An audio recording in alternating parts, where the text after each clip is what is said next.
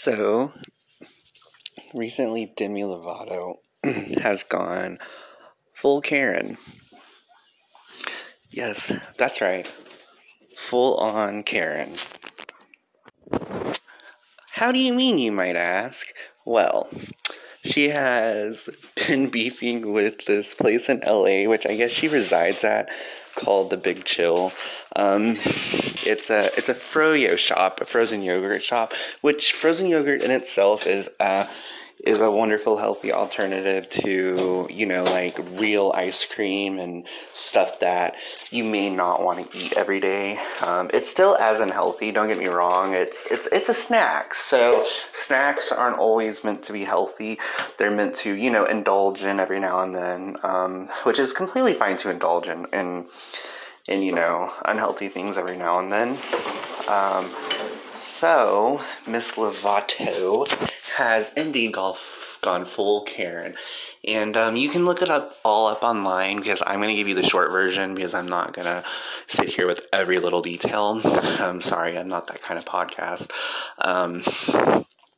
So just to paraphrase, she had posted on Twitter that it was really hard to walk by sugar-free option cookies in this shop because it was triggering to her. And then she posted a really, really sorry, not sorry apology. First of all, guys, she attacked a small business in a pandemic. That's first of all, that's just awful. I've always said that this bitch is batshit crazy, and I don't mean like her mental illnesses, because I would never make fun of someone's mental illness, but this bitch likes to spin her own narrative when it comes to everything, and she never takes responsibility for her actions. I mean, that just her overdose, I think it was 2018, it might be 2017, I don't know, correct me if I'm wrong, her overdose, she definitely spanned the narrative for that and played the victim, and she does that a lot. If you've ever looked in the past, she does it a lot, and people are just getting tired of it, honestly. People are just getting sick to death of her, and now she's beefing with a frozen yogurt shop, and she had posted some screenshots, and I didn't really think she thought that people were gonna come to her aid and be on her side. And I'm sure there are some fans that did, but most people were like, Demi, you're being really irrational right now. And it is irrationality. A rational person can walk by flavors in a store and not be triggered. Does an alcoholic demand that a bar stop selling or a restaurant stop selling alcohol because it's triggering to them? Oh no, I can't not have a drink. No, that's not how that works. That's not how it's like that old commercial. That's not how this works. That's not how any of this works. But yeah, she honestly just went full Karen, and I don't think she cares who she hurt. And she said that their service was terrible. Probably what happened, she went up to some kid who makes minimum wage and said, take those flavors down, it's offensive. And the kid was like, no, I can't. I don't know, that's my best teenager voice. No, ma'am, I can't. And because she said the service was terrible, which to me is gaslighting, because they called her out and told her that they cater to people with health problems that can't have sugar, i.e. diabetes, or there was gluten-free options, celiac disease, irritable bowel syndrome. And then she said, stop making excuses, do better. And then she called them diet culture vultures. I don't know what that is. I've never heard of that. I'm pretty sure she's implying that they perpetuate the diet and healthy eating world, because not having obesity is something we can't have.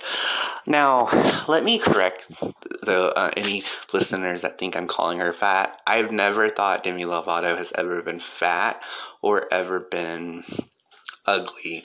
I mean, it's quite the opposite. She's obviously a very beautiful woman. She's not obese, to me at least. I mean, you may call her obese, and fat because you might be stick skinny and into the healthy living lifestyle. Now, I myself am not fat. I'm normal, I think, and I think Demi's normal too. I never thought Demi was obese or fat or unhealthy.